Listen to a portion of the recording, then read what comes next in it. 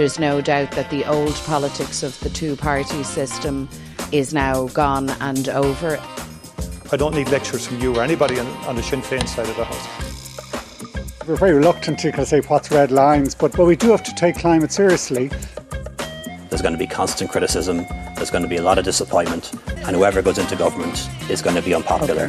Hello, welcome to Your Politics. I'm Anya Lawler, joined by the RTE political team for our take on what's been going on here in Leinster House. We were with you, of course, on budget night, talking about all things budget. And joining me today, Sandra Hurley, Tommy Meskel, Mary Regan's on the line, and we're going to talk about the post-budget fallout. And I suppose, Sandra, what's Stephen Donnelly, the Minister for Health, to make of the fact that Sinn Féin was almost feeling sorry for him in the Dáil today, talking about a minister who'd been hung out to dry with his budget allocation for next year. What's going on? Yeah, I think a lot of political focus on the shortfall that's expected in the health budget next year, because we know that the Secretary-General, Robert Watt, told the committee last week that they were looking for $2 billion in extra funding to deal with the demographic pressures and inflation and all the rest of it to maintain existing services next year. They got $708 million. There is a massive shortfall there.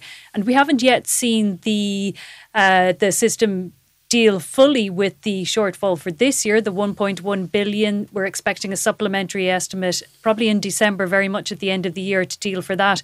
But the Health Minister, Stephen Donnelly, very clearly stating in his post-budget press conference that there's going to be a shortfall next year. It's going to be bigger than the one that they've had this year. So they're starting in a really poor position.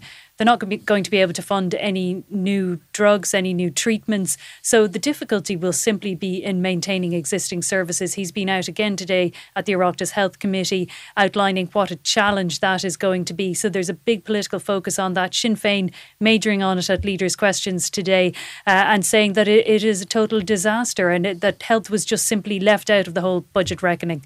And we're heading into the winter season. We know the pressure that always brings on the health service and consequently the political fallout. So is there a sense that behind the scenes, the Department of Public Spending, they're still trying to find a way to get control of these costs in health? And the difficulty there, as the Health Committee's heard before, Tommy, I think 2/3 of the increase, it's population growth and inflation. 1/3 you might put down to cost control in hospitals in particular. Yeah, Bernard Gloucester, head of the HSE, would make that point. I think that it's more so that the budget being allocated to health perhaps isn't correct and it needs to be higher. Stephen Donnelly, the Minister, making the point during his budget press conference yesterday that Ireland, in comparison to other EUs, actually per person does not spend a whole lot on health in comparison to other countries. It's still obviously an awful lot. But also making the point to the Minister saying that waiting lists are still too high and actually overspending to stand still isn't good enough, that they need to bring these down. In the context as well of, only a few weeks ago we were talking about orthopaedic care, the difficulties there, the need to tackle waiting lists, to improve aftercare. I mean, none of that stuff goes away. So it's going to be a difficult year for health, I think. Because overall, 14 billion, it was a huge budget spend. So there haven't been as many pitfalls, have there, Mary, and politically as there would be normally from a budget, but that one is the one that's standing out at the moment, is it? No, certainly in the immediate aftermath, there were no pitfalls whatsoever to speak of. This was a sort of very political budget, sort of very carefully crafted to appeal to various constituents of the electorate, and, could in that sense really be seen as a pre-election budget, even though we don't know if this will be the last, certainly probably the second last ahead of the next general election. So it was a politically safe budget from that perspective, but I suppose the difficulty in having a sort of safe and steady and incremental type of budget is that it left itself open to criticism then over the lack of ideas. I think it was Gary Murphy in the Daily Mail wrote that this was a tinkering budget rather than a thinking budget. So it was storing up problems and papering over, the deeper cracks really in the area of housing and certainly in the area of health, as you discussed there. These are still big issues that will dominate in the run-up to any election, regardless of how much extra people might have as a result of, various welfare payments or various income tax cuts. Yes, and although I'm sure Michael McGrath and Pascal Donoghue would argue very vehemently that the big idea and the big new idea in the budget, of course, are these climate funds and these this long-term sovereign wealth fund that they're setting up with the corporate taxation surplus. But you mentioned housing there, Mary. Sinn Féin dubbing this a landlord's budget. And in the questioning that was going on to the finance ministers afterwards, the targeted mortgage interest relief is a bit of a pitfall there, maybe, Sandra? Yeah, I think that is one that is vulnerable to being changed over the next while. And ministers really hate going back and giving into pressure over a particular measure. But they had promised a very targeted measure. It's not especially targeted. There's a few criteria about how much you have left outstanding on your mortgage, but it's for people on a variable or tracker mortgage who've been hit by recent interest rate hikes. But a lot of people saying it's unfair if you've been on a fixed rate and you've just come off, you're not going to get it. Tracker mortgage holders benefited for a long time. That was an argument that the senior members of government have been trying to make when they were fending this off for a long time. They did give in to it at the end, but I see it as something that could be reopened into the future. Yeah, what do you think, Tommy? What were the opposition saying about this one? Yeah, well, one point that Sinn Féin was critical of is the fact that if you had less than 80,000 left on the mortgage, that you wouldn't qualify, and perhaps maybe we might see some change on that before it's legislated, but it remains to be seen. Sinn Féin felt that it wasn't fair. There was a point at which, ahead of this budget, where we thought that this would be a social protection measure, that Heather Humphreys would be administering this. That seemed to change. I'm not sure why exactly it changed there, but it seems that they were going to be very targeted in this measure. At some point, that changed. Perhaps it was more broad, but that was an interesting shift. The other area where there was some controversy was the issue of the defence allocation, wasn't there? Cathal Berry talking directly to Tánaiste Micheál Martin, who's the defence minister, when he was in the chamber about that. That's something we're likely to hear more of, isn't it, with the Commission on the Defence Forces report and their recommendations there to be implemented. And given the world we live in, of course, defence is becoming an ever more pressing topic. It was striking. I think it was on The Week in Politics. Cathal Berry was talking about that operation off the coast of Ireland, and almost the kind of haphazard way in some ways it was put together. It was obviously a successful operation, but due to constraints on budgets and resources and so on. One naval vessel, one borrowed helicopter, there should have been two. And of course the naval and defence staff being on different allowances, lower pay and allowances than their Garda counterparts. Yeah, big issues to tackle in that regard, yeah. Politically, Mary, the budget, and of course this was, and Michael McGrath was asked about this actually and spoke very personally about this. The first Fianna Fáil minister since Brian Lenihan produced a budget, and of course times then very, very different to, a minister standing up with €14 billion in largesse. Yeah, and you could sense in the Dáil, certainly the night of the budget, the evening of the budget, the Fianna Fáil TDs really having a sense of this, that they were, back in the seat as finance minister, delivering a budget for them, and they were in a position that, they might have thought the last time they delivered a budget that they might never be in before, because back then in 2010, they were cutting the pension at that point by, I think it was around €10, and then here they are, putting an increase on the pension. So they were really, really hard times that they were recalling. And, since then, I think Michael McGrath, he became opposition spokesperson on finance. He was often maybe overshadowed by Pearse Doherty in his opposition speeches on budget day, because he, first of all, wasn't really in a position to criticise the Fine Gael Labour budgets because, compared to the Fianna Fáil budgets, they weren't in a strong position to criticise them. But also he sort of wanted to set himself up as a sort of alternative finance minister. He set about the task of, as he saw it, rebuilding Fianna Fáil's credibility in the economic area. And that was something that the party had to strive for, if it was ever to have any sort of a future.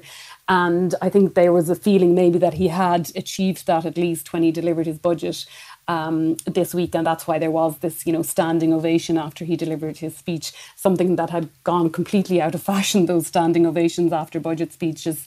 And I think it was a reflection really of how the party felt that they had come back. But also Fine Gael, it was once upon a time had the task of delivering austerity budgets as well. And, that party is in a much stronger position now. And they also set about the task of trying to, I suppose, present themselves as the party of economic prudence and stability. And that's why there were, politically speaking, to be able to achieve both the spending that they set out and giving different people in different parts of the population different increases, to be able to do that while at the same time saving reserves for the future, that sort of twin approach was something that they believe will work for them politically. Except there's a bit of a gamble built in here, Tommy, and this, of course, is that the inflation rate is going to come down. What is it they're predicting, to around 3% or something next year? Yeah. We all know what's going on in the world already. You know, a bit of an uptick in inflation today. Things may not work out like that this winter. And that strong warning from IFAC that they had to stick to that spending rule, which they obviously went over. And I don't think IFAC were happy after the budget either. And there is that risk that by doing that expansionary budget, and the warnings have come from several different areas, even the Oireachtas Budget Oversight Committee has warned against this expansionary budget, that actually you could end up harming the very people that you're trying to help in terms of the cost of living. IFAC, Tommy. Is Irish Fiscal Advisory. Thank you. And just another thing on that, if you look at some of the predictions now for the surplus next year, I think it's remarkable that back 6 months ago, the Department of Finance told us that the surplus next year would be 16 billion. In the budget documents, they have revised that down to 8.4. Now, that is an enormous drop. It shows the volatility that's going on. A lot of that related, of course, to the tax receipts, the corporate tax receipts. But I think it also illustrates that maybe the government next year mightn't be in such a fantastic position that they will, at that point, have legislated to provide several billion to put into those two funds that you mentioned. Maybe they won't have as much money then to play around with for a giveaway budget before an election. Of course, we're all talking about budgets here, but the huge international news story has been what's been happening in the Middle East. After the events of last Saturday morning, when Hamas invaded parts of Israel, and 1,300, I think the death toll stands at there. Israel, in response, declaring war. They've been pummelling Gaza. Mary Robinson, our former president, out today talking about the grave breaches of international law, a whole population, more than 2 million people without fuel, without water, and under sustained attack, and some kind of land action anticipated. And this has been playing out, Mary, hasn't it, in our politics here at home, in the reaction of different politicians and different parties to the events that have been unfolding before our eyes. Yeah, and it was quite unusual in the Dáil leaders' questions the morning after Budget Day that it took a half an hour at least, and 4 questioners into leaders' questions before the issue of the budget was raised, because before that all the opposition leaders had been raising what was happening in Israel, in Gaza. And I thought it was quite interesting that there was something close to approaching maybe a sort of consensus between the Sinn Féin leader Mary Lou MacDonald and the Taoiseach Leo Varadkar.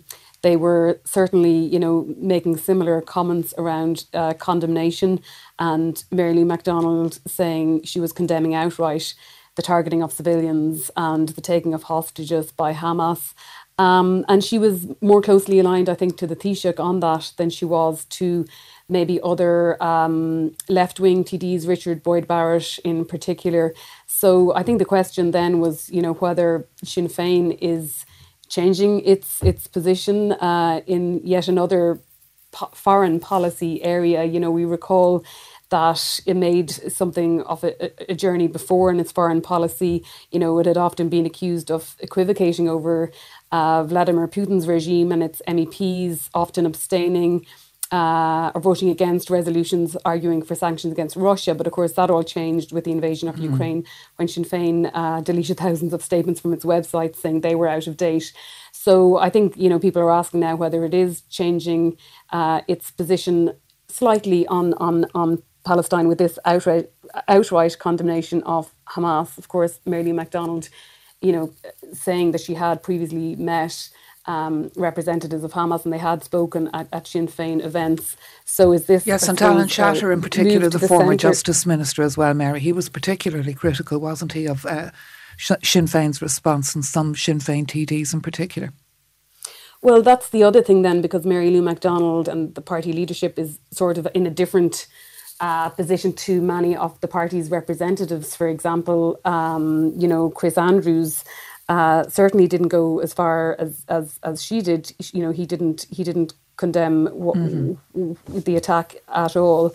And, there was a changing from the statement issued by its Foreign Affairs spokesperson, McCarthy, on Saturday, I think it was. Between that and then, Mairead Farrell and the Week in Politics and Mary Lou MacDonald in the News at 1, because, Matt Carthy said the attacks by Hamas against Israeli civilians, he criticised them, and then he stopped short of explicitly condemning the attack. So the position changed from the Saturday until the Tuesday when Mary Lou MacDonald appeared on the News at 1.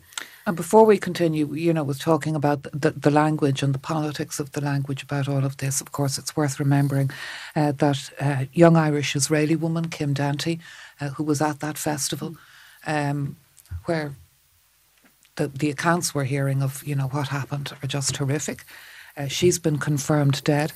CNN broadcasting today an interview with an Irishman, Tom Hand, who was living in a kibbutz there, that was attacked, whose daughter Emily, his little daughter Emily, she's only 8, I think. She was staying over in a friend's house, so she wasn't with her family that night. And unfortunately, in that house, she was confirmed killed. And his reaction when that death, the news of that death was confirmed, was to say that he had to consider it a blessing, because if she had been one of the people taken hostage, to talk about his fears for her. So and at the same time, there are these awful scenes of the corpses of children lining up in Gaza, of hospitals being bombed, and a sense that this is something that's going to have a big impact on all of our lives. So getting back to this discussion, Tommy, of the politics of condemnation and the politics of flags, and, Ireland has skin in the game here, of course, too, because we have our UNIFIL mission on the northern border, the border with Lebanon. And again, there have been rockets backwards and forwards there with Hezbollah. So this could all... The tragedies we're watching here, they could get very much worse, and so could the politics. With all these horrific images that we're seeing and that are being broadcast around the world, there is that risk of severe escalation and concerns, deep concerns being expressed about the people of Gaza. The Taoiseach speaking about it in the Dáil yesterday, condemning the actions of Hamas, but saying it is not correct to cut off water, to cut off electricity, to cut off food to the people of Palestine. It has been interesting as well to see Ireland just on the international stage at odds with other countries, and I think we saw that in an EU context. There was talk of the EU cutting aid to Palestine. Ireland, one of the countries out first to say that was not the right thing to do. Of course, you want to ensure that aid doesn't end up indirectly benefiting the likes of Hamas, but also there are millions of people there that could suffer in Gaza. And just one more issue on that story, because of course you're going to be in Europe next week for the Parliament meeting, but Europe making a move against X, I was going to say Twitter, but that's, of course, it's X now, and Elon Musk. And this is over the amount of online misinformation that there has been. I mean, it's a big contrast, isn't it, to the start of the war in Ukraine, the kind of misinformation. And you're seeing, some of it's people retweeting video games, for heaven's sakes. So that's going to be an interesting one to watch. You saw some of this disinformation as well, even since Saturday with what's going on in Israel. And the EU putting on pressure on Elon Musk, the owner of X, to try and sort this out. It remains to be seen what will be done on that front. Just in relation to Israel as well, the European Parliament meets for its session in Strasbourg next week, and they will debate this issue. It'll be interesting to see that, and you'll see the differing views from different countries around Europe. I think it's likely that the Irish MEPs will definitely be coming out on the side of Ireland on this point, which is to I suppose, reflect the concerns around Palestine, an area that many would say has faced oppression for decades. And speaking of media matters, the Public Accounts Committee this morning, Sandra, just set the scene for us, who was there for RTE, and just your impression. I'll talk to you in more detail, Tommy, about it, but just your impression of the the tone of this meeting? Yeah, very tetchy meeting this morning, and we've seen many tetchy committee meetings with RTE executives in front of them, but I think there was a real sense of frustration coming from the committee members. In front of them was the RTE Director General, Kevin Backhurst, the Interim Deputy Director General, Adrian Lynch, Head of Legal, Paula Mullooly, and the Head of Human Resources, Emer Cusack. And a huge amount of the meeting centred on this dispute over a note taken at a meeting on May 7th, 2020. Noel Kelly was present, Dee Forbes and a solicitor from the RTE legal office, when RTE said that the formal guarantee was given for this underwriting of this Renault contract with Ryan Tubridy. RTE has declined to furnish this note. They say it's covered by legal privilege, that it contains legal advice. The committee, very much of the opposing view. It has its own legal advice that RTE should be in a position to give up this note. But again and again, committee member coming for Kevin Backhurst and really confronting him and demanding that the note is handing over. He maintained the RTE position. Where is this going? Well, I understand that the members have now decided to seek extra powers of compellability to obtain the note. That will go to another Oireachtas committee. But it could well end up in the courts. And then I think it could centre on whether the view of the Oireachtas members seems to be that this isn't so much a legal note, it's simply minutes of a meeting. RTE very much of the view that it is privileged because it's legal advice.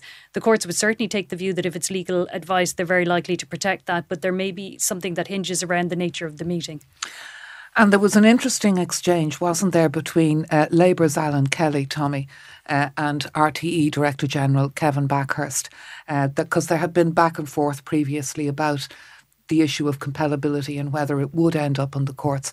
And Alan Kelly made a very strong intervention there. It was quite tense at times in the PAC this morning, and Alan Kelly saying to Kevin Backhurst that if the Public Accounts Committee was forced to compel this letter to go through the courts, if it got that far, that he said that he felt that Kevin Backhurst's position would be untenable. Now, Kevin Backhurst pushed back against this and said that this had been carefully considered over the summer, that his objective was to do the right thing as DG and that he was comfortable with his decision.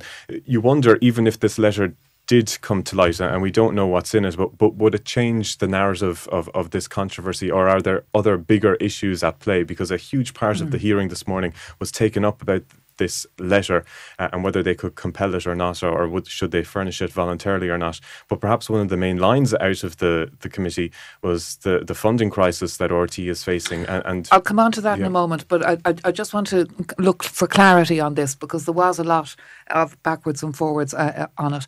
RTE, through Kevin Backhurst, making the point, he was making the point as chief executive, he has to follow the legal advice that he's given. That's what he has to do about that. And it was an interesting exchange, wasn't there, after the break, when RTE said, again, Kevin Backhurst came back and said, we do not dispute Noel Kelly's version of what happened at that Zoom meeting, as told to this committee, nor Dee Forbes, as given in her interview with Grant Thornton, which her recollection can be found in that report. So that's an interesting one, the politics of that's got to play out. But the point the TDs were making, Sandra, I think before we leave this particular point, is as far as they're concerned, and they were also asking questions about executives' pay and severance deals and, again, legal difficulties and GDPR, and they were saying this goes to the heart of transparency and trust.